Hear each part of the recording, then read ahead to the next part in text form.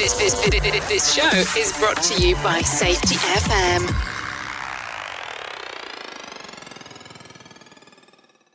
What's up, peeps? It is the last interview of the Safety 1, Safety 2 mini-series. Not the last episode, but the last interview. Let's jump into the intro and I'll tell you more about today's guest. The problem in safety isn't deviation, it's complexity. Health and safety has gone mad. Health and safety is trying to unpick having gone mad in the past. There's no one solution and one problem. The problem is that we are looking for one solution. Does the structure of the team allow them to flourish? Feel safe enough to be uncomfortable. The environment defines our behaviours. People aren't the problem, they're the solution. Rebranding safety, crushing the stereotype. Brought to you by Riskfluent. What's up, peeps? Welcome back to Rebranding Safety. Rebranding Safety is the podcast and YouTube channel doing exactly what it says on a tin. We're here to change the perception of health and safety, and we do that right here.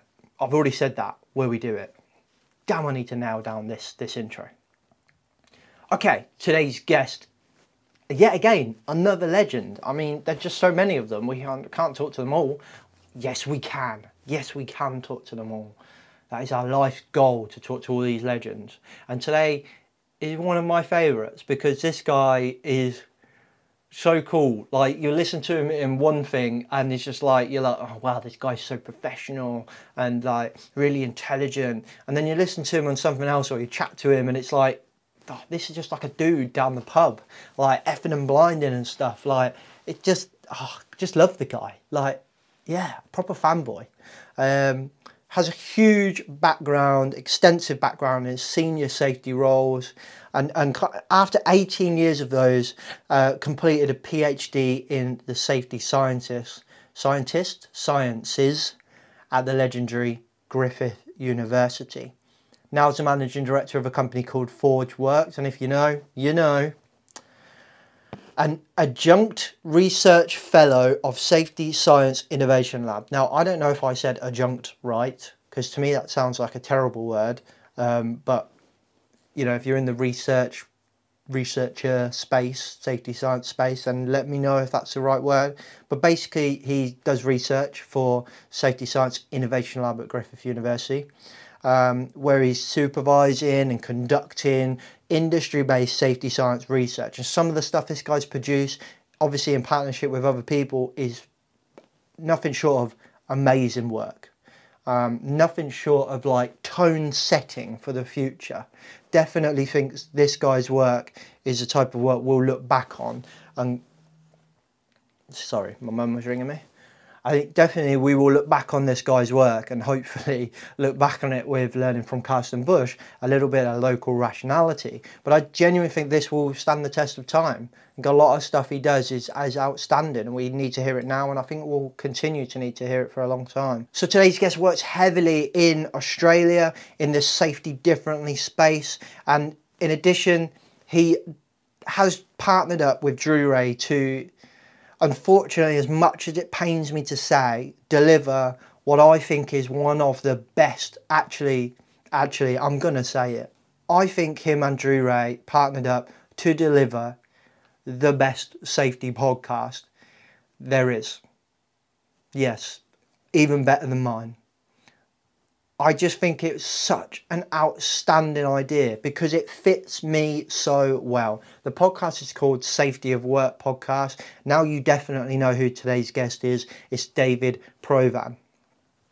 The Safety of Work podcast is just outstanding. And I don't want to talk about too much because it's inevitable that I'm going to fanboy over it in the reflection episode. But if you haven't listened already, make sure you do. Add this to your follow list because it is outstanding.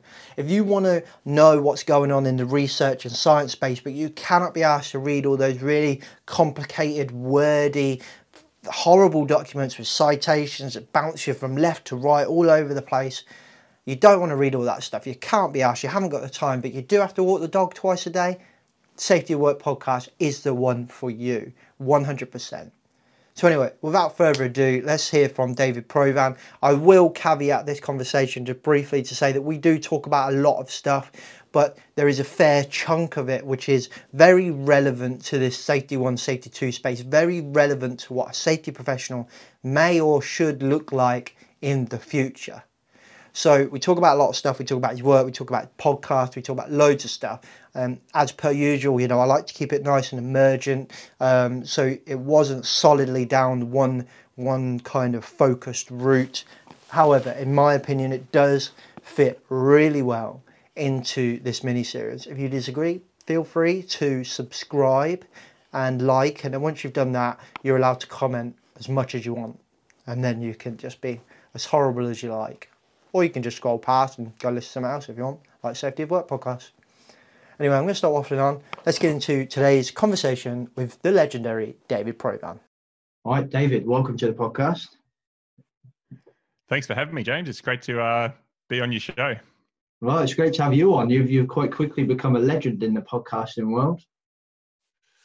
Oh, I feel kind of like I'm standing on the shoulders of giants because you know, I was so lucky to do a PhD with Sidney Dekker and Drew Ray at Griffith, and then they've just been able to introduce me to all these amazing people around the world, and I've just read and tried to contribute and having a whole lot of fun. Yeah, awesome, good. I like it. We'll probably naturally come on to the podcast anyway, and some of the work you've done. But why don't you, for anyone that doesn't know you, why don't you just give us a bit of an introduction into yourself? So safety is really the only thing I've thought about in a professional sense or in my adult life. You know, I since I was 17, 18 and first went to university, I studied safety and psychology, and then I got a graduate safety position in the railways and worked my way through to senior management positions, went into construction, went into safety director role in the oil and gas business. And that's kind of all I'd done in my whole career. And I just felt a bit stale. I felt, you know, after 10 or 12 years that I felt that we weren't really moving as a profession. I felt that I couldn't put my finger on the value that we were adding to companies. And so then I just started looking outside my day-to-day work and starting to read and starting to connect with people, and figured that I actually wanted to try to help more people and more organizations. So the way to do that was to do a PhD and then start a consulting business and try to just broaden myself out for sort of the second half of my career. And so that's where we are now. I like that you kind of, that resonates, to be honest, quite a lot with pretty much everyone that's got started a podcast, funny enough. So my story is pretty much the same. I was a safety professional for a few years and then was like, I don't feel like we're really having much impact. And my kind of story is, I always say that I was quite naive when I started this podcast, and I was a bit like, oh, there's nobody talking about this new way to look at safety. It's just my unique view. And I started the podcast, read a couple of books, was like, shit, actually quite a lot of people are talking like this. I haven't got the monopoly, which is bad, but it was amazing. And then Sam Goodman is pretty much the same. We had him on the podcast, and he was saying, well, that, like, you know, he called himself a recovering safety professional, which I liked as well. It seems to me like this natural journey, I think, like that everyone goes through. You become, and maybe if you want to go down that safety 1, safety 2 route, maybe that would be, to be honest, probably a podcast in itself. But like, it seems that everyone goes through this kind of, just to use that phrase, safety 1 journey, hits this kind of point and then goes, there's got to be something else to this. I wonder whether it's natural or not. I don't know. Oh, look, I think you start a safety role or a safety career, and I was definitely quite naive, and you think there's a relatively simple formula. You train people and write a bunch of processes and check people follow them and investigate things that go wrong. And, you know, you can happily cruise through year after year and not upset too many people in your business, and, you know, maybe not add a whole lot to the business either, but you can kind of do that. And I think then you just hit this point where you know, ask those questions. You get to a point in your career. It might be for some 3 years, it might be 5. For me, it took me about 10. And you just go, is this what I'm going to do for the next 30 years? You know, the same year of experience 30 more times. And, you know, I'd started doing stuff differently in my business, not really knowing about what was out there. I was ignorant of what was going on outside my organization and the echo chamber of industry. And then when Sidney Dekker came to Australia in 2012, I sort of got involved, sort of read his work, and then I just gave him a call and said, "Oh, this stuff you're talking about, I think we've been doing a lot of it for the last couple of years. Do you want to come and check out what we're doing?" And that was where it really all started for me in terms of connecting with the broader community. Oh wow, awesome! So you just dropped Sydney a line. It was like, "Sup, Sid?" and then come and have a look at what we're doing, and that was it. I like that. Yeah, well, I mean, this is 2011 or so, and he was connecting with Australian businesses because he was he'd started the Safety Science Innovation Lab at Griffith and started a program here and was looking for industry kind of partners and funds. So he was very receptive to kind of understanding what the state of play was in regards to safety in Australia. So, and he always has been. I mean, Sydney's he's always been great. I mean, people can email him and call him, and he'll do his best to get in touch with anyone. Well, this is an off the cuff question actually, but what is it about Australia? All the good stuff in safety does seem to be coming from Australia. And I mean, even if you look at, like, I know New Zealand's not Australia, but that kind of continent, I suspect, like, they're even dealing with COVID better as well. Like, what is it about those kind of areas that just seem to get this like more people focused approach? Look, I think the countries are younger. I mean, our countries have only got 200 years of history, so and we're much smaller populations. I mean, there's 25 or 30 million people in Australia, and it's the size of the US in terms of geography. So we're not living that close together. So probably slows the COVID transmission down a little bit. And we're also last to get certain things, but it helps us be, maybe a little bit more dynamic. It helps individuals have bigger voices because there's less total voices in the community. So, the population's small enough in Australia with 5 or 6 people who are sort of, trying to think and help and promote critical ways of thinking about safety and new ways of thinking about safety. Their voices are able to be heard. I like that. I think that's quite sensible, actually. I think that's I never thought of it like that. That Australia is the size. I went there for my honeymoon. First time I've ever been. Went to Australia for my honeymoon. We did a cruise of the. I always forget what coast it is. The coast that Sydney.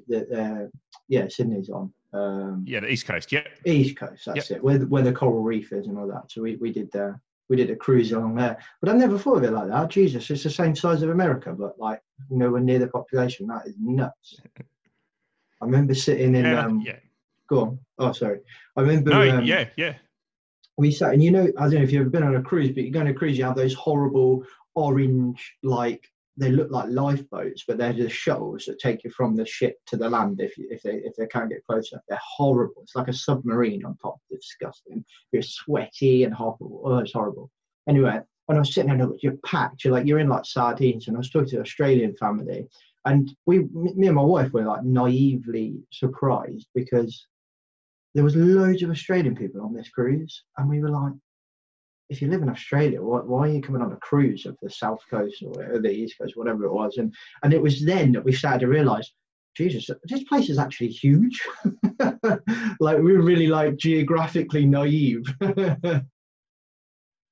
Yeah, it is a big country, and I mean, I've never been on one of those cruises, and it might be something that I actually never get to go on, depending on whether those sorts of things ever bounce back. True, we were lucky. We went about, it must have been over a year ago now, but very, very, very lucky to have done that before this happened. But anyway, I'm digressing. I do that a lot. My apologies. You know what? I'm quite intrigued as to kind of how that kind of, so now you're a part-time researcher, like you say, and that's, how did that kind of come about? Was that natural, or is in that process of you wanted to deliver more, or was there one specific point that went, hey, I'm going to do this, or one paper or something like that? I'd sort of decided that I wanted to start a consulting business. I thought there was an opportunity to provide better external support to companies. And so that was sort of the start of my thinking about that. And I thought, well, if you're going to do that, then you have to at least be confident in your own expertise. So I'd already done maybe 12 or 13 years as a safety director, as a head of safety. And I was feeling like if I was just going to keep doing that, I'd just go to a new company and do the same thing for 5 years, and then go to the next company and do the same thing for 5 years. And I just didn't feel like that was going to inspire me for the rest of my career. So the two things sort of went together: going and doing the PhD, just for my own chance to learn and make sure I kind of understood the safety science landscape, and then sort of come out of that by starting this and try to put some of those evidence-based practices into services to to support companies. So the two went together very much so to sort of do that career transition. How was that transition, becoming like was it like a new skill to be a researcher? How different is it? I mean, I'd always done a lot of study. Like I'd done a couple of master's degrees and an undergraduate degree, and so I'd probably spent 10 years of study in the previous 15 of part-time study and things like that. So the study wasn't too bad, and I was just so motivated, about reading all this stuff that really smart people had kind of done and written, and getting the opportunity to design my own questions that I was interested in, and to then go and get the data. And that was an amazing experience, just to sort of be a researcher and have blank pieces of paper in front of you and be just really listening and observing to what people were saying and doing, and trying to make sense of it. Like I actually found that that part of the process really really rewarding, really exciting, really great. Lots of surprises. Like I had these amazing epiphanies on the way through my research of just okay, so that's the way that this works. Just by getting that opportunity to just really think about it. I like that. That's interesting. Which actually brings us on quite nicely to the paper that you've done, which I think we'll get into like proper heavy. And I'll hold my hands up. I don't read research papers. I haven't got that cognitive capacity or that attention span like to do it. But which is why I absolutely love your podcast with Drew, The Safety of Work, because you do that for me. You read it and then you discuss it, and I'm just like, perfect. Thank you very much. Now I don't need to sit down and read this. Thank you. So I hold my hands up. This is the way I learn, by talking and listening. But I'd love to get into it, because I think so your paper is called Benefactor or Burden. So it's from how I kind of interpret it, it's how we as a safety professional kind of see ourselves, which is what you kind of entitled the podcast episode where you discussed it. But for me, I think that it adds that kind of that more academic way of what we're talking about in the podcast. We call it Rebranding Safety for a reason, as I genuinely felt like I need to rebrand how I see myself and how other people see me. Like I hated how, I played rugby. So, if I didn't tackle somebody, it was like, oh, did you not tackle them because you risk assessed it? It was too high risk, or some crap, joke like that. And so, I hated it. And I was like, this is not what safety is. So like, what started that paper? Why did you kind of do that? And then we'll get into it from there. Okay. So let me give a short history of kind of like the start of that paper. So when I started talking to Sydney we were talking a lot about, Safety Differently and Safety 2 and Resilience Engineering was talking a lot about safety in organizations and managers and workers and that, and it was almost silent on the safety profession. And so I said to Sid, like, what's your view on the safety professional or the profession? What does this all mean? And his kind of comment was, well, I think the profession's kind of an irrelevant nuisance. Like if managers are doing what managers do and technical people do what technical people do and workers, are trusted and supported and do what they do, then you don't need a safety profession. And I'm like, oh, come on. Well, I've just done 15 years of my career as a safety professional. And I'm going, I said, maybe, but, maybe also this is a massive resource for organizations that they've already got in place. And what if we could find a way to that resource for kind of good rather than evil? And so the good rather than evil was kind of the benefactor or burden piece, kind of like, and so I'd gone and done a literature review where I sort of reviewed about 100 research papers that have been written on the safety profession in the last 30 years. And we knew a lot about the profession. We kind of knew who they were. We knew what education they had. We knew what tasks and activities they did in their role, but we kind of didn't know what the safety profession thought or believed. So the starting point to me was going, well, I'm interested in what safety professionals do, but I'm interested in knowing, do they do that because that's what they believe, or do they do that because the sort of institutional forces are so great in their organization that regardless of what they believe, that's the work they're going to be doing. Mm-hmm. So that was kind of my social theory lens of this, is how much is agency and how much is structure. So I figured that when I started my PhD, what I really needed to do was understand what safety professionals believed, about safety and about their role and about themselves. So that was kind of that research paper that you talk about there, Benefactor or Burden, exploring the professional identity of safety professionals, where I asked a group of safety professionals individually in interviews just 4 questions. I just said, tell me about your safety background. Tell me how you think organizations should best manage safety. Tell me about what you think your role is as a safety professional, and tell me how you measure the success or effectiveness of your performance of your role. And that was it, 4 questions, and people talked at me for an hour and a half. Yeah, I was going to say, they're like big questions. They're big questions. Yeah. And they were designed to be big, like if you ask people, what's my safety background, and people would say, what do you mean? It's like, well, just wherever you want to start. So some people said, I went to university, or some people said I was involved in an accident, or some people said, my father, did this in his career and that motivated me to do this. And it was just trying to understand kind of the journey into the profession and through the profession, and then try to make sense of how much of that journey and how the person thinks about safety kind of relates to how they see their role, and what they see as important and success, and then what these kind of belief archetypes and narratives are that the safety profession hold. And that's kind of all within that paper, just all the tensions and trade-offs and complexities associated with kind of the safety role in organizations. It's interesting because like how you kind of that conversation you had with Sydney is fascinating, because I've always kind of said, that the aim of our role should surely be that we make ourselves redundant.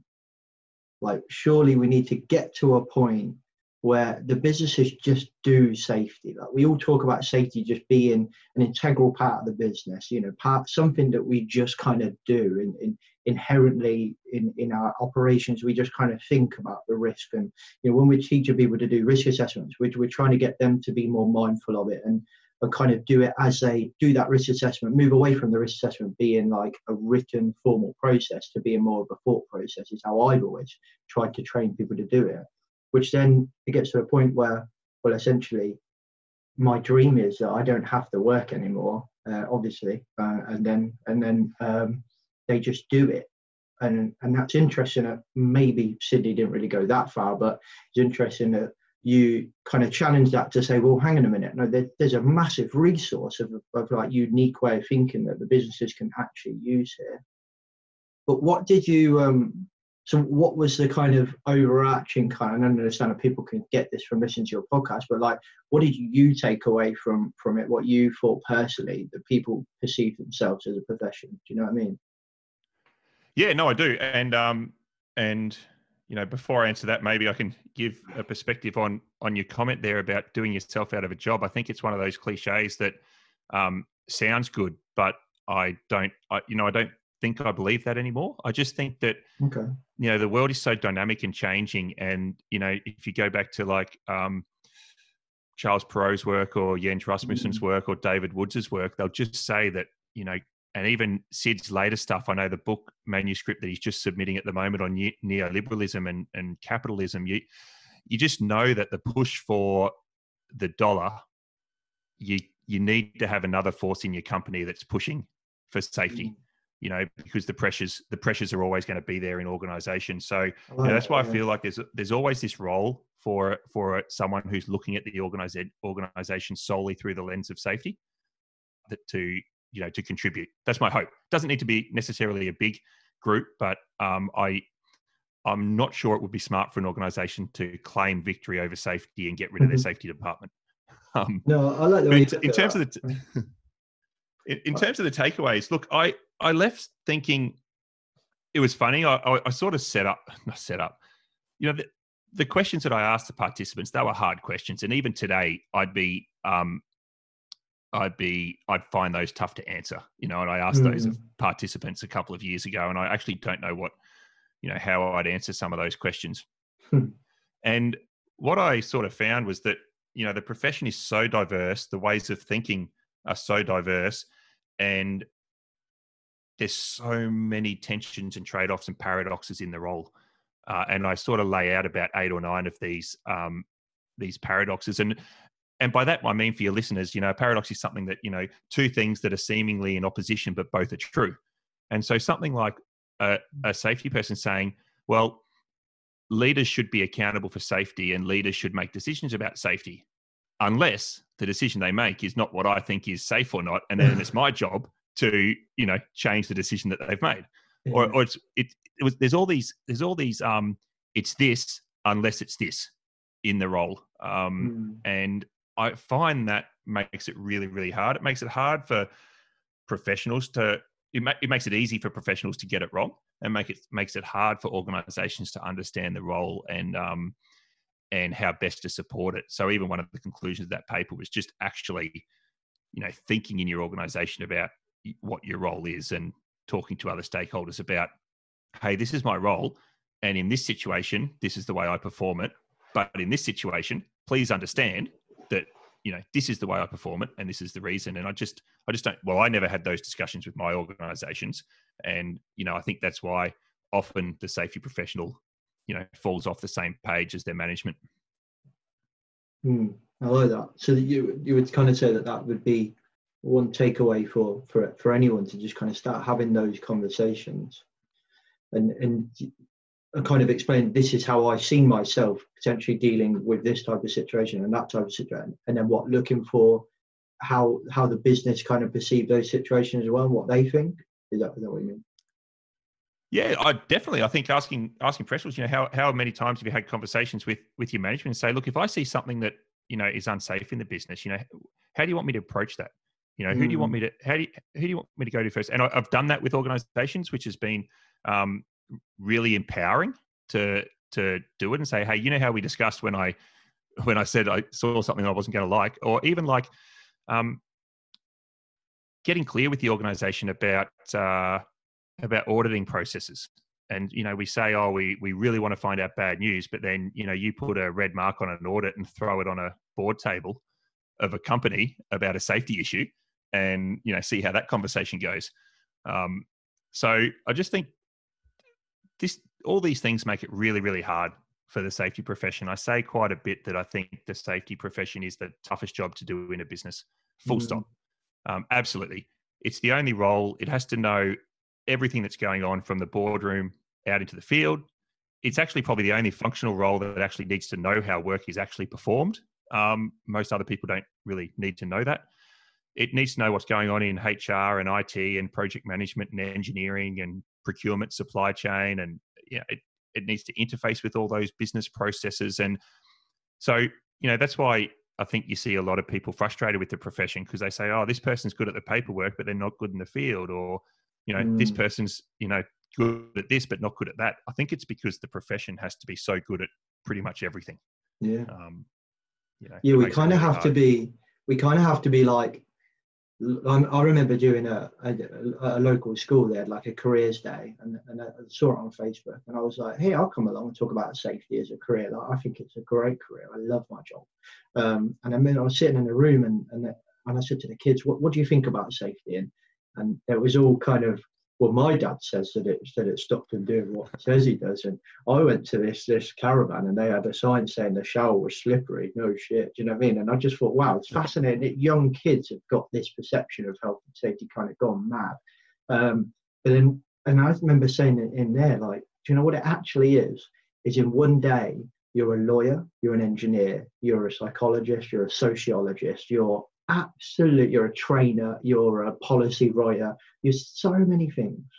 And it's the only job in the business where you get your fingers in every single pie. Like, you have to know how finance operate, how the board operates, how operations operate, how all of these kind of aspects of the business, which inherently makes it unbelievably complex. And it does. And that's why, I think going back to the conversation about, having lots and lots of open conversations with your organization about what your role is and demystifying it for your organization and talking about different situations that make your role hard and interactions that make your role hard. And, I think that would be the place that I'd encourage people to start. If I ever went back inside an organization, that's all I'd be doing, is just talking a lot about, this is how it's done. What do you think? Are we on the same page? How can we make it work? How can we agree what the most important things for me to be doing are? Can we all just have a good conversation that all this box ticking stuff is not as useful for me as being out, in the field or, in a project meeting or something like that, helping make decisions or monitoring what's going on. Yeah, I just think we kind of don't do that. We just kind of like get either, we don't think we need to do that, I suppose, for some people, or others just have a sort of a learned helplessness or a victim mentality where they just go, that's what it is, and there's nothing I can do to change it. It's interesting because I know you've been on a couple of Ron Gantz calls over the coronavirus period. These amazing calls that Ron's been doing, which is just like, I tell you what, I've learned more on Ron Gantz calls than I have in 8 years of being a professional. So shout out to Ron Gantz. And there's, what's it called, a PDSC, I think calls. Anyway, they're amazing. And I think you've been, is it PDSC? Or maybe I've got physical distancing, something. I don't know. Yeah. I'd have just called them COVID calls because I'm much more simple-minded than Ron is. He's far too intelligent for me. But it's interesting because we had one, was it yesterday? We were talking about teaching safety. It was interesting. We started a conversation about how safety professionals train non-safety professionals. But then we found out that actually that wasn't the intent of the conversation. The intent of the conversation was to talk about how we as safety professionals are taught safety. So the qualifications, the degrees that we have. And this then opened up a fascinating conversation where we were talking about all the different degrees. There was a gentleman on there, I know his first name was Mike, but I don't know his second name, who I think was a lecturer in a university who taught kind of resilience and human engineering. I can't remember. It might be Mike Beam. I think he's in Mike Beam. Cool. I'm going to add that onto a post-it note then, because I love how he was kind of talking about it. But we were talking, and we ended up coming onto the same things what we're talking about. And I said that one of the problems I think with the qualifications, especially in the UK, is the qualifications are designed around how people perceive the safety profession. So it's very traditional, kind of technical engineering based. So we go through these qualifications. So, for example, I've just done my level 6 diploma, just finished it, finally got my ass around to actually doing it, done it. And it's all like, it's very generalist. So I'm going through it and I'm talking about, key safety critical components in electrical safety and scaffolding and fire, etc., etc., etc.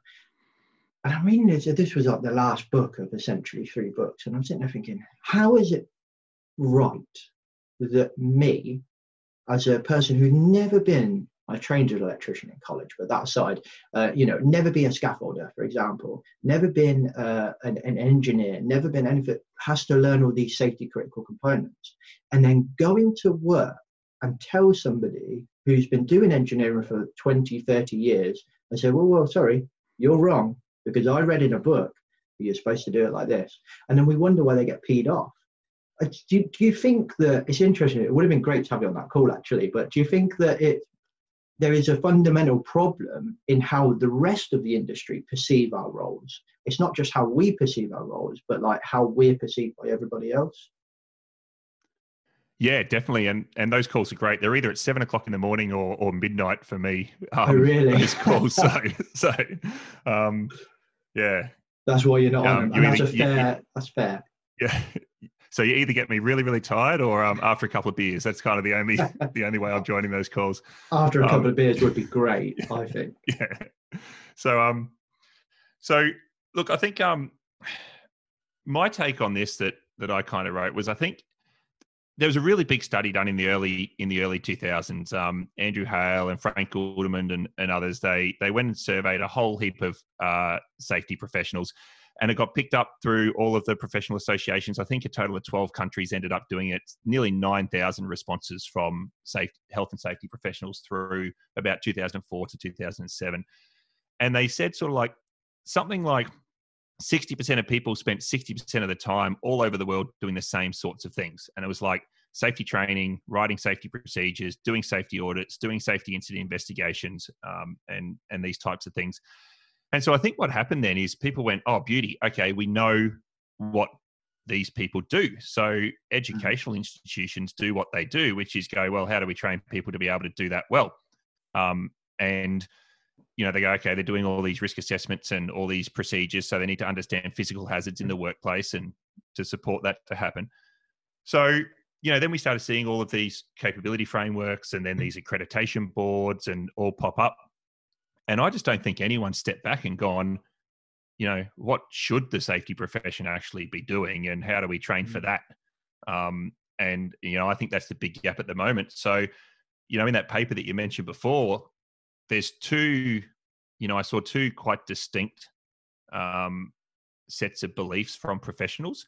And it came down to pretty much that first question I asked, which is what's your safety background and how'd you get into it? And basically the people who went to uni and then went into safety, like me, believed that they were the true professionals, believed that safety was a lot about top-down direction and systems and processes. And then the people who'd been firefighters or in the military or pilots or something, and then ended up coming into safety after, operating in a high hazard thing. First of all, they rarely even wanted to call themselves safety professionals. They were in a safety job, but they definitely didn't identify as a safety professional. And they sort of talked a lot about bottom-up creation of safety and people and complexity and, more about culture and leadership and some of those types of things, and said, but it was interesting that both groups of people pointed the finger at the other as not being very effective, and I think that's, so we've got a problem, because I believe that the profession should have a qualification framework. I don't believe we've got the qualification framework right. Yeah, I think, I would agree. And I would probably, I remember you describing those kind of the two backgrounds of safety in your podcast when you talked about it with Drew. And I was sitting there thinking, I don't feel like personally my background fits with either of them. It probably fits with the latter, the people that have done something else before. I essentially was like a teenage layabout that wanted to work in theatre or be a journalist. I trained as an electrician so I could be a lighting engineer in theatre. Did that during a recession. That never worked out, and then just took a job in safety. There's an extremely long story. I've been a chef, warehouse, everything. I've done a lot, and took a job in safety, and was that traditional safety one kind of audits kind of person for a long time.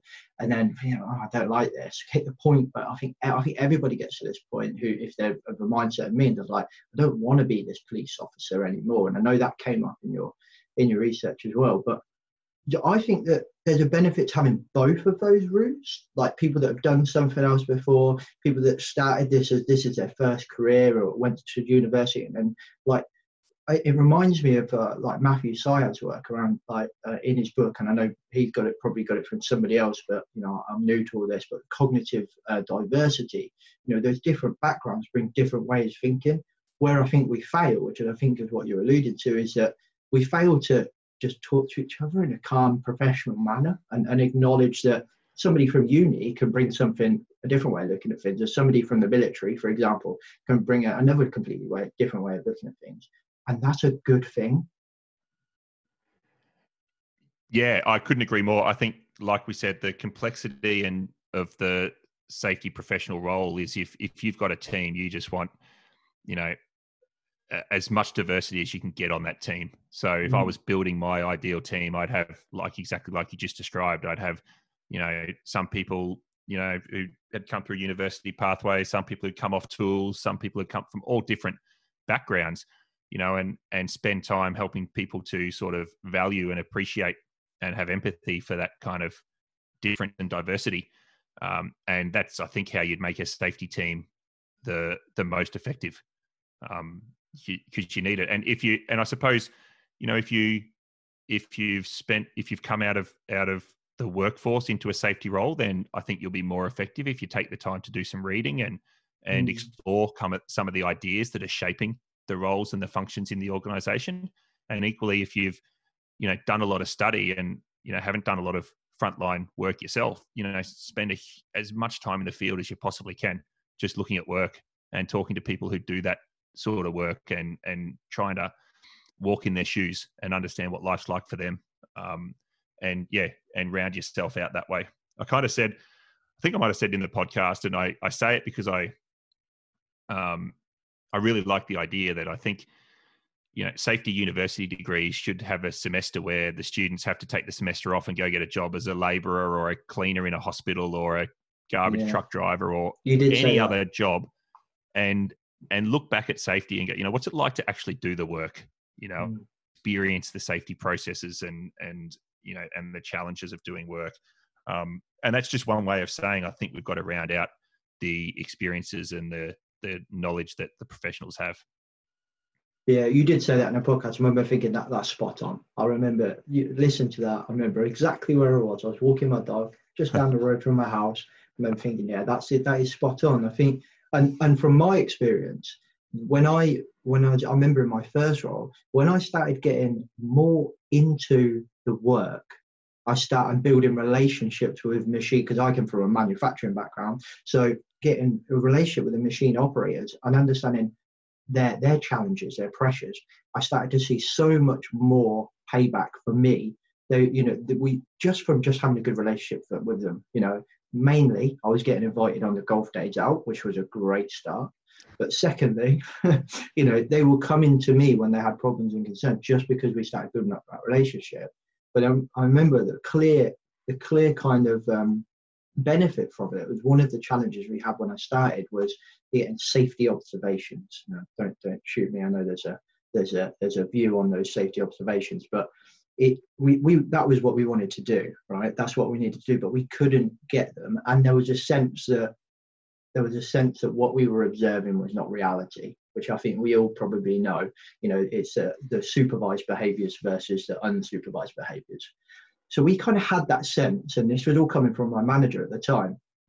And he was saying, James, I've just come up into this, the team leader type role. And he was like, this is what I want you to get done. Like, I want more observations and I want good observations. I couldn't tell you where I got the idea from. I may have dreamt it, I might have read it, but I just thought, I'm not going to go to the operational team and say, I want to do a safety observation. I'm going to say, I want to volunteer my time in the hours that I work to pack at the end of the machine or to help do whatever I can. God, within months, we were getting loads and loads of requests. Every time that we had this one set of orders, which was like just really horrible, really fast paced, and you always had like 5 or 6 people on the end of the machine. Every time we had that order, there was hey, do you want to do a safety observation? Because it wasn't a safety observation anymore. It was a second pair of hands. Obviously, there was a difficult part when I had to remember everything that was going on because I couldn't write it down because I was actually working, which was a challenge in itself. But we were doing that observation and they didn't feel like they were being observed. They felt like they were getting an extra pair of hands, which for me, I just thought was like, wow, game changer.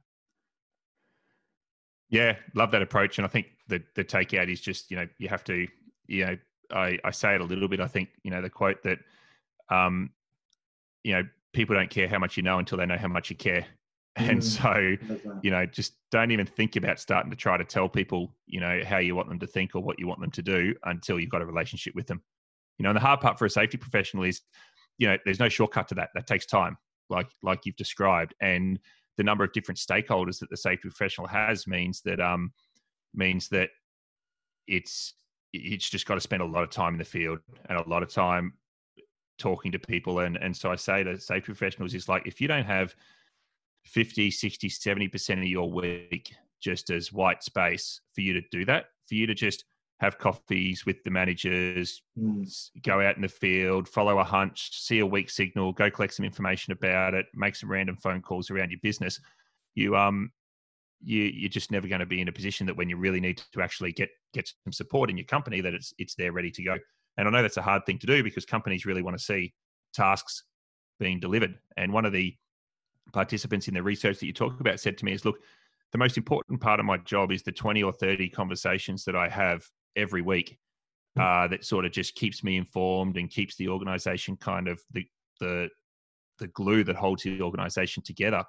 But no one cares about that. No one sees it. No one measures it. All they care about is if my Wednesday report's late. And I always kind of remember that to go that actually, no, this is a social role in organizations. And this is a role that the company has to value the social component and make sure that their safety people are spending more than 50% of their time on that. Yeah, I love that. I think that is, I can resonate with that comment, definitely. I think, I remember, we got invited to the golf days at this manufacturing, and I genuinely found out, got so much more. It wasn't a golf day. Well, it was, we were playing golf, but it was a feedback loop, essentially, because we were going on this golf day. I was finding out so much more about how people felt about our safety systems when we were playing golf, when we were having breakfast before golf, when we were having beers at the end. They were all like, "Oh, James, that new risk assessment you put out, the right pain in the ass." And I'm like, well, get involved in it and let's change it, let's make it better. And I just think that, like, now, that I was lucky, all of that stuff was just luck that I come across that. But now I'm so grateful that we went through that, because you're right. I think as much as we had Andrew Sharman on the podcast, I'll reserve my opinion of him, but that aside, it was he says in his books, it's safety is a social exercise. I resonate with that totally. Yeah, and like before I left my last job, I had to I actually had to go to decaffeinated coffee, because I must have been having 10 or 12 coffee meetings every single day, and I turned into an insomniac. I couldn't sleep because it was just like, I'll see if this manager's free, and I'll see if this project manager's free, and I'll go find this operations manager, or this contract manager or something, and find out what's going on in their department. What are their challenges? What's happening? Are they seeing anything in the business that I'm not seeing? And that was pretty much how I spent. I mean, I had the time to build a good team around me, which meant I didn't have to do too much of the work anymore. And that's just basically how I spent all my time. And it was probably the most valuable, the biggest contribution I was making to any organization in my whole career. And I think we also said, just on that social piece, we wrote a quote that gets cited a little bit, where we just said that safety is never a standard to be achieved. Safety is always a point of consensus amongst stakeholders. I like that. Yeah, that is good. So safety is always about, what does the manager think? What does the technical expert think? What does the work? That is good, and I think, I think that's so true. Were the kind of people that you surveyed, was it all in one country? Were they spread out across the world? And if they were spread out, was there a difference in how people, like, geographically?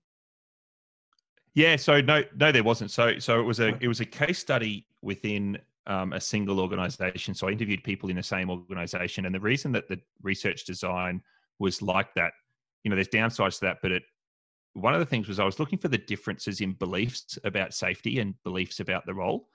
And so if I had a whole lot of people from a whole different lot of companies, I kind of wouldn't been able to know if those differences were because of how they thought or because of the company that they were working in. Yeah. So that was just one of the things. And so that research, which, I haven't had the time or priority to follow up on, was to actually then go and say, well, actually, now that we've got these different ways of thinking, what we really need to do is test this across a much bigger sample.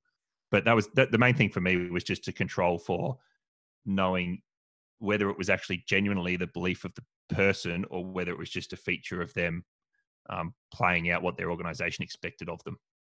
So, that was the reason that was all one company. Yeah.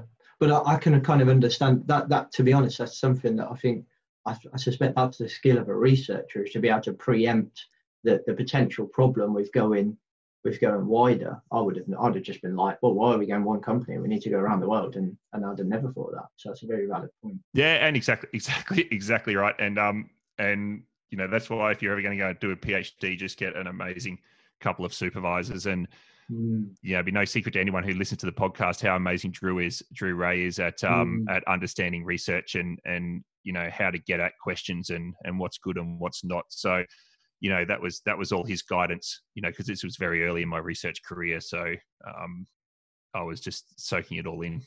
Yeah, the guy is impressive. Even and what I think he's very good at, Drew, is I've been messaging him as much as I'm messaging you. So if you could drop a line and get him to come on the podcast, that'd be great.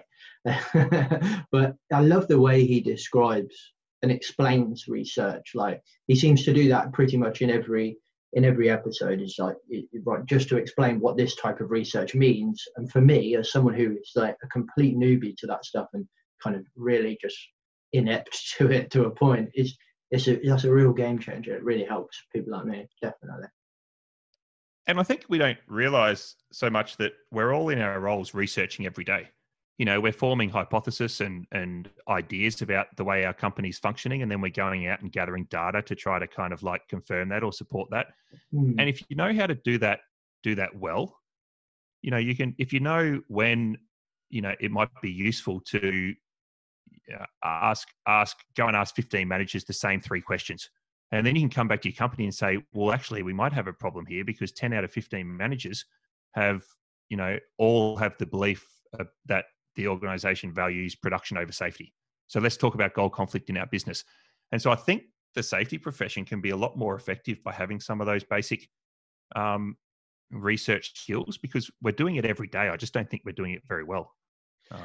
Yeah, I would agree, and I think I've never been taught stuff like that ever. And I think it reminds me of, I think it's Todd that says the power's in the question, not in the answer. I might be wrong, but I'm sure it's Todd that said that. But I remember hearing that. I'm thinking, oh, Jesus, yeah. But then I'm like, then that opens up this whole kind of worms of like, well, how do you pick the right question? You know, what is the right question?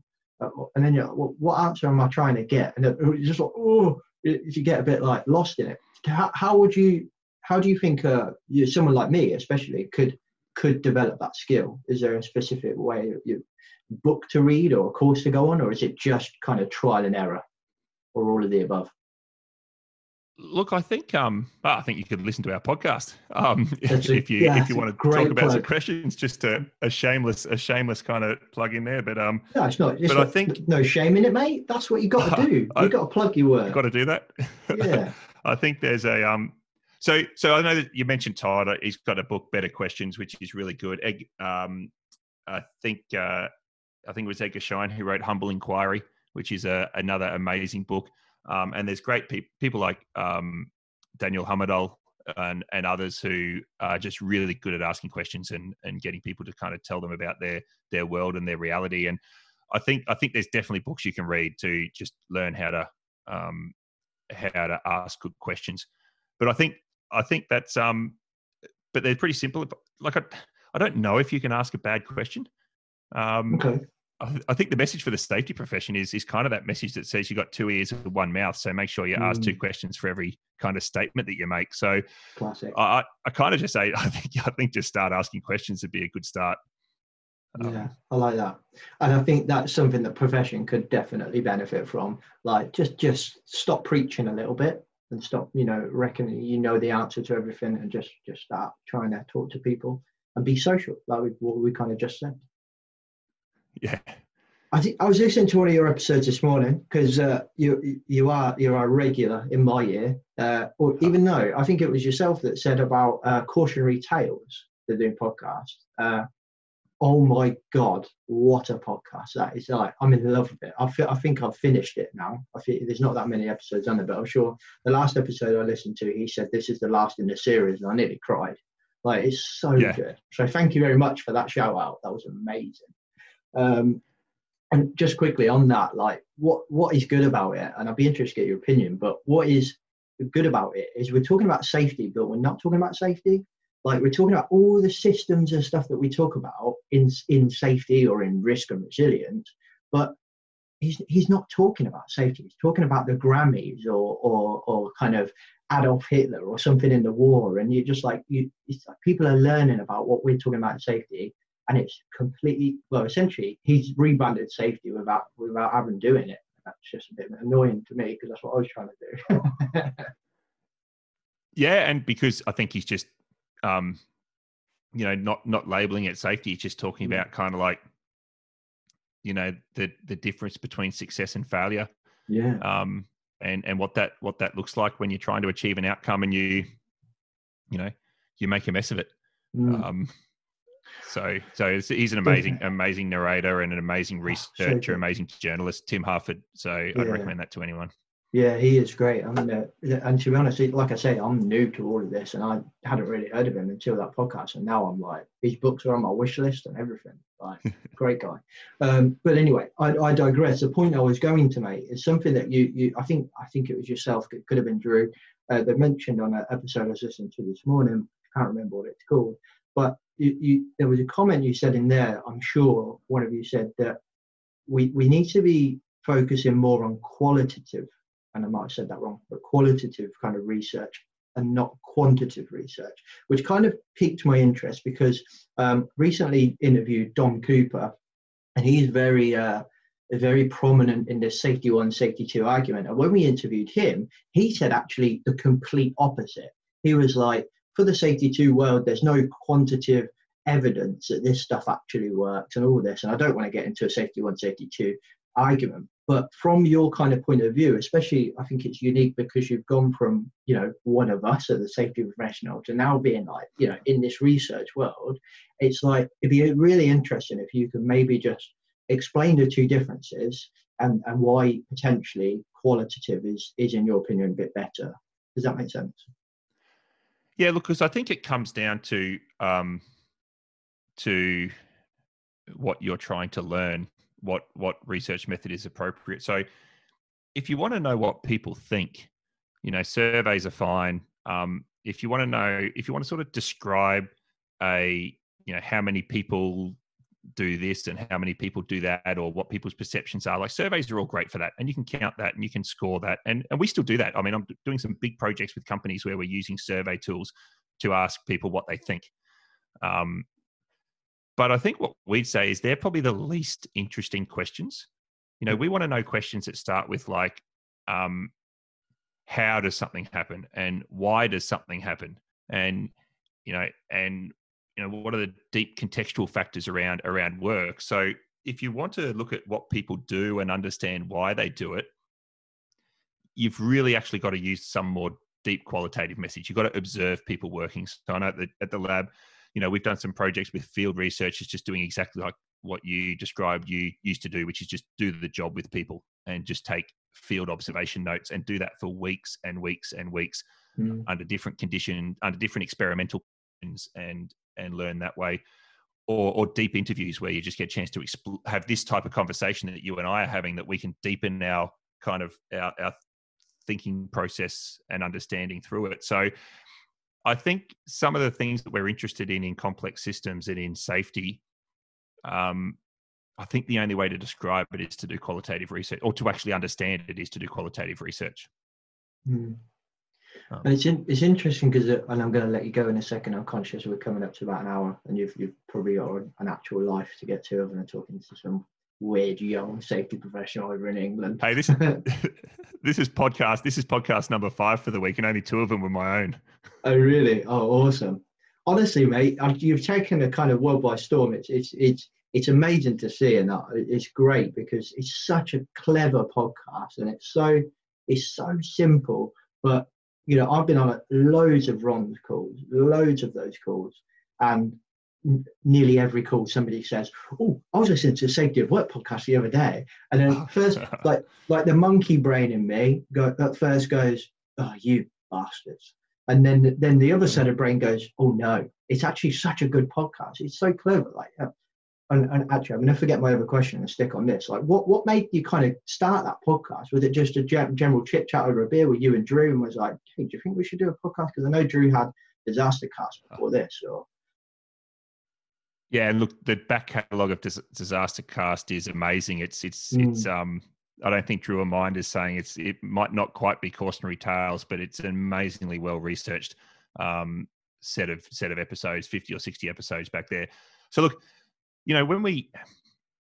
this might be a long sort of story, but I'll try not to be too long. So as part of my research, like I said, because I was doing a lot of research within the company I was the head of safety of, but I was actually being a participant observer, and that's a legitimate research method where I was taking field notes, but I was also sort of participating in my role, but doing reflections every day and interviewing people, observing people, and just trying to understand the system. It's like when Jane Goodall wanted to understand what apes do, she went and just lived amongst the apes for a few years, to see how they interacted. So, so like that's a legitimate kind of ethnographic research method that I was sort of following there. And I came back to Drew one day and sat in his office after a 4-hour safety meeting that I was in and said, Drew, look, we spent 4 hours talking about safety and, debating, discussing, high-fiving, patting each other on the back. And we didn't actually have a single conversation about a specific risk that was facing the workforce. We didn't make a single decision that was going to do anything to improve safety within the organization. And we had, all these managers sitting around for 4 hours. And so that's when we actually just started developing that, trying to understand why that would be the case. And we wrote that paper, Safety Work versus the Safety of Work. And so then I went on from that and sort of I'd done 7 months of interviewing safety professionals and observing their work and asking them, this is again like the qualitative research method. I sat down with something like 80 interviews with safety professionals, asked them, tell me about a task you're currently doing in your job. Just pick anything. I don't care what it is. An investigation, a report, a management plan, just pick anything. And now let's talk about that. Why you're doing it. Why is it important that you do it now? What are you trying to achieve as an outcome? How are you approaching it? What does success look like? And never once in those 70, 80 interviews did anyone say, the reason that I'm doing this is because in this situation, the research or the safety science is clear that the best approach that we can take as an organization is to do this. It never came up. There was zero kind of evidence-based narrative amongst the profession. So this was kind of that thing where Drew and I were like, well, we criticize that, but we can't just keep telling people to read academic papers. Like I think even you've said already, I don't like, I'll maybe read the paper one day. So you're the perfect listener for us, which is someone who's got a bit of an interest, but is not going to pick up an academic paper. And we just said, Drew and I were just like, well, if you're part of the solution, you're part of the problem. And so we thought there was a gap, or there was an opportunity to provide a resource that was trying to translate what's in the safety science literature into practice for the professionals, and help them just get a greater appreciation for what research is and how it can be used, and how to be good consumers of research. So the podcast we recorded today, don't know if it'll beat yours out, don't know what schedule you're on, but whatever it'll come out, is just, how to find and understand research papers, just to try to help people through that, So that was the idea, and that was the resource. And then I convinced Drew that it was a good idea. I caught him at a weak moment and signed him up for a weekly podcast. And I'm learning a lot. I mean, I'm reading stuff that I wouldn't normally read. I'm reading 1 or 2 things, 3 things every single week. So, it's hugely rewarding personally as well.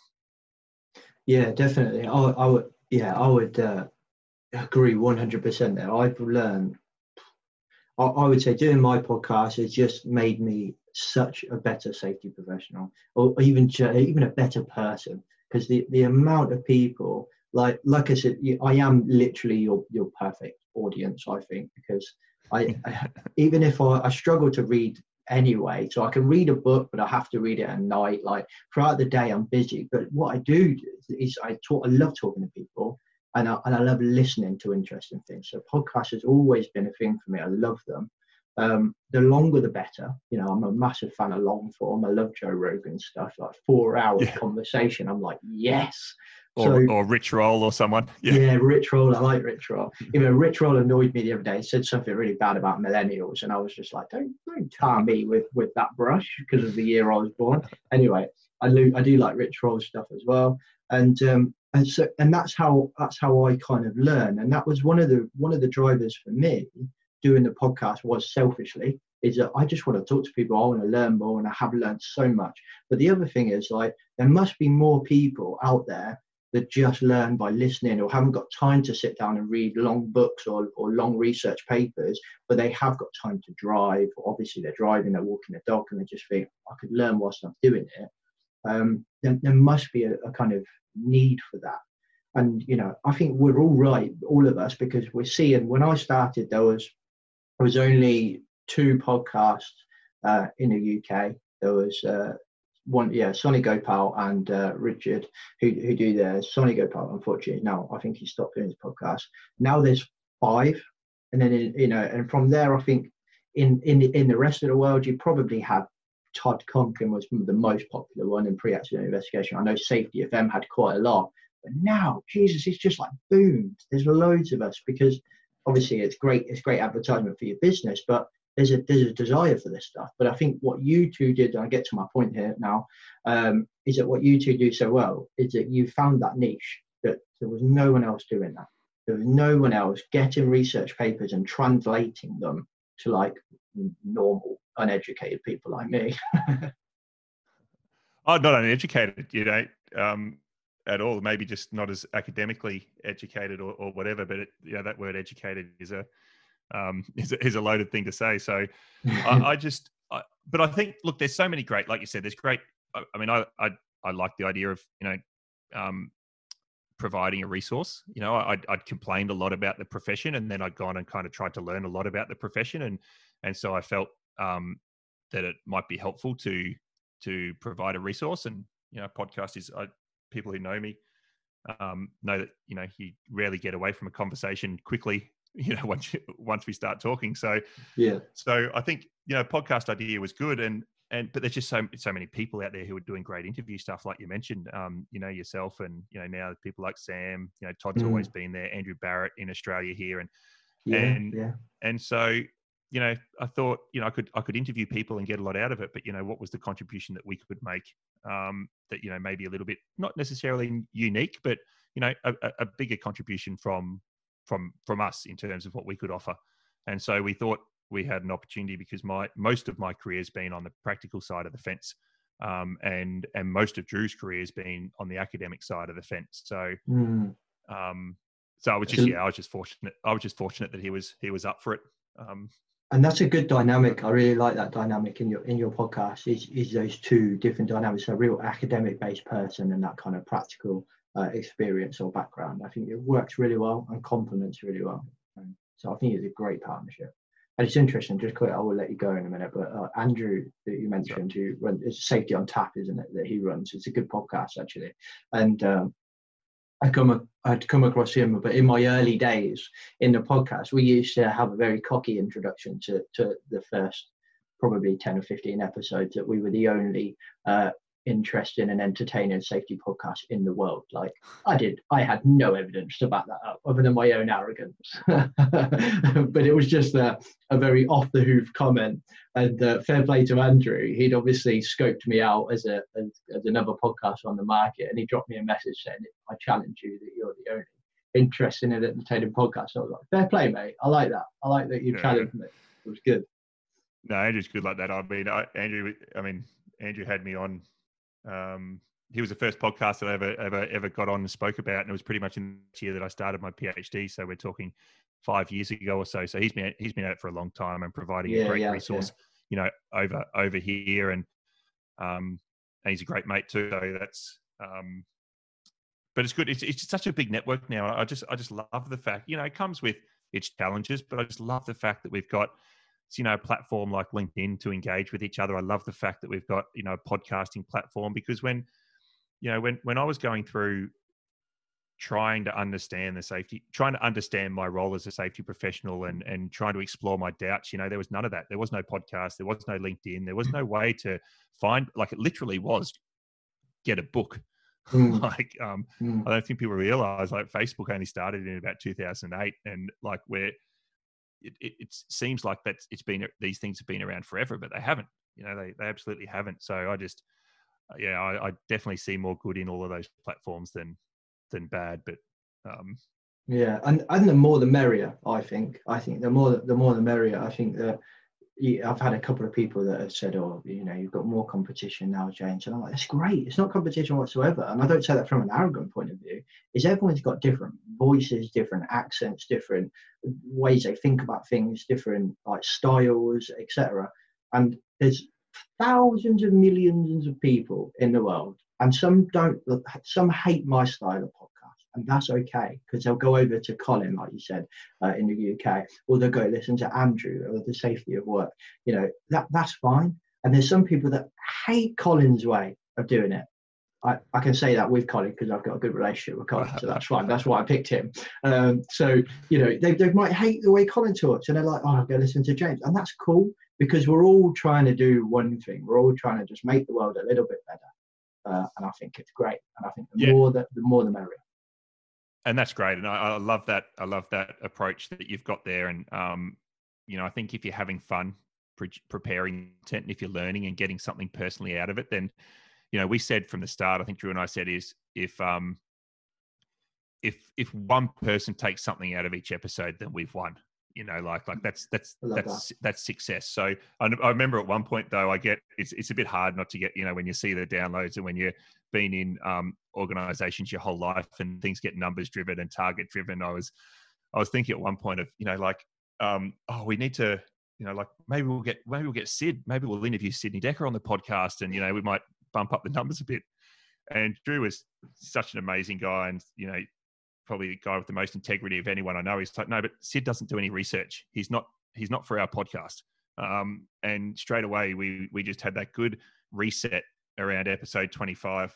We just had that good reset of no. This is what we're here to do. And it's not about kind of competition or downloads. Drew's going, calm down, David. It's not what it's about. And, we're good. We're true to that now. And so, like I said to you, the podcast we did today about how to find and read papers, he's going, well, this is probably, going to be the best for people who are doing research degrees, or just starting a research degree, and that's fine. They're our listeners too. So it's good. We got a narrow niche, like you said, but we're really clear in our own minds about what we're trying to, the resource we're trying to put out there. It is, yeah. I think it's spot on. I think it's good to have that solid, that solid kind of mantra, and it's good that kind of Drew kind of held you to that, because it's so easy to get sucked in the numbers. I've been there, and I'm like, yeah, this is the podcast. This is the one that's going to take us, viral. We're now 1,000, and then it doesn't happen, and you beat yourself up, and like everyone looks at the numbers. I think I spoke to Jay Allen about this, and he was saying, everyone looks at the numbers, and that's cool. Don't say that you don't look at the numbers, because everybody does. But it's how you interpret those numbers and react to them, I think, is the difference. And I think that's spot on. You know what you're there for.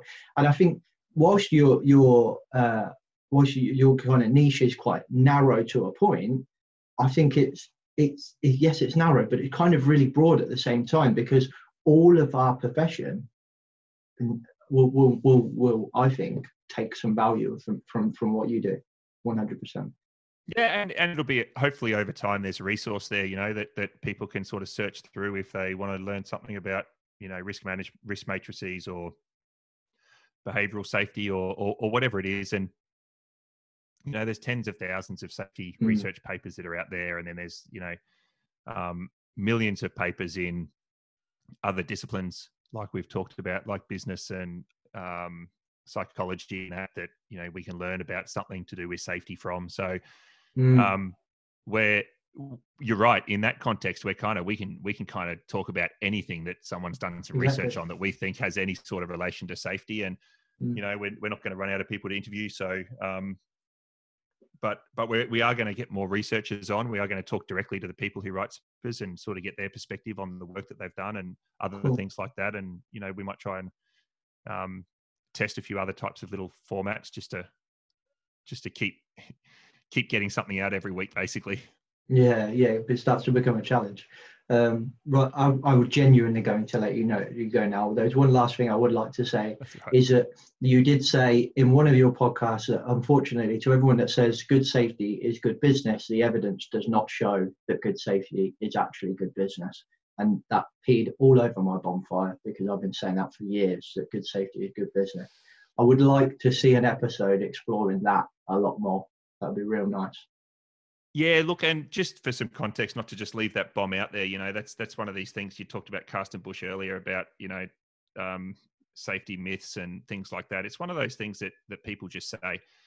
And it's a really mixed bag out there. There's research that's looked at companies' reported safety performance and then their share performance or profits over a certain period of time and said, oh, look, there's a bit of a trend there, but there's nothing really causal necessarily about that. There's some research that was done into Bhopal that said that the big explosion in India that said, oh, that was hugely profitable. They ran that plant super cheap by not spending on maintenance for years. And then when it blowed up, they got a huge insurance payout and they never had to abandon or decommission the plant. And so there's lots of things that sort of say that, look, we might all believe it, but then when you look at it from a pure research point of view, there was another paper that we looked at that had compared all different construction businesses around the world and their safety performance and their profitability. And there was absolutely no relationship at all. There was businesses with great safety performance and terrible profitability and vice versa. Now, I think that's what I was listening to this morning. I think that's what I was listening to this morning, actually. What was that one? It just might kind of go that, that's the one. Yeah, there you go. That was how professionals influence, I think, Dowdicus. Was it? Oh, no, zero harm policy. Was what I think you talk about the construction industry. Anyway, sorry, carry on. Yeah, it's topical. That's topical. It is, yeah. So look, I think I think it's a mixed bag. I mean, there's not a clear and direct relationship between the two things. I would still say to people that the things that you do to try to improve safety, to understand your work, to provide resources and support to your workforce, to have open communication in your business, to know what's going on and align your organization around what's important. If you're doing those things, you're probably going to end up running a better business. But you've actually got to explain it to people, not just say, implement this safety system and you're going to be more profitable. Yeah. Thanks, bye. And then just walk off. Yeah, thanks. You got to give some context. That's kind of behind my comment to say, if someone says good safety is good business, it's just what we're trying to do on the podcast, which is, show us the paper, just show us the research. I like it. Not to say it's not there, but we try to reserve judgment on the questions. No, it's a great podcast. Congratulations, very well done. Thank you very much, David, for coming on the podcast. It's been a pleasure to have a chat with you, mate. No worries, great. Thanks a lot, James. Okay, peeps, hope you enjoyed that episode. If you did and you love what we do at Rebranding Safety, maybe you want to work with us some more, maybe you want to buy some merch, maybe you even want to donate, you can do all of that at rebrandingsafety.com. So go to rebrandingsafety.com, check out our new website. It looks slick. Get yourself some merch, some new products coming soon. But if you're going to do anything, if you're going to do one thing, I would love for you to go to rebrandingsafety.com, scroll down to the bottom and subscribe to our mailing list, because, well, it just means I can hassle you a little bit more. Honestly, to be honest, we haven't got any plans to start a mailing list at the moment. I would like to get the list, but we haven't got a plan to do the monthly mail things because it's just too much work. But I really want your email because, well, I like to hoard data. I'm a GDPR worst nightmare. I don't know what's wrong with me. Anyway, I've got to end this because I need to edit some more podcasts. My wife needs to go collect the shopping. And I need to sit with my daughter for a little bit because she's freaking awesome. And I will catch you next week in the final interview reflection of the Safety 1, Safety 2 mini-series. And then after that, there'll be one big reflection on Safety 1 and Safety 2. And that's it. 2 more episodes. And that is it. Safety 1, Safety 2 Mammoth series is over. And we'll start talking about loads of other stuff. Catch you next week. Safe. The views and opinions expressed in this podcast are those of the host and its guest and do not necessarily reflect the position of the companies. Examples of analysis discussed within this podcast are examples only based on limited and dated open source information and should not be utilised in real life as the only solution available. Assumptions made within this analysis are not reflective of the position of the companies. No part of this podcast may be reproduced, stored or transmitted in any form or by any means, mechanical, electronic or otherwise, without prior written permission from James Macpherson.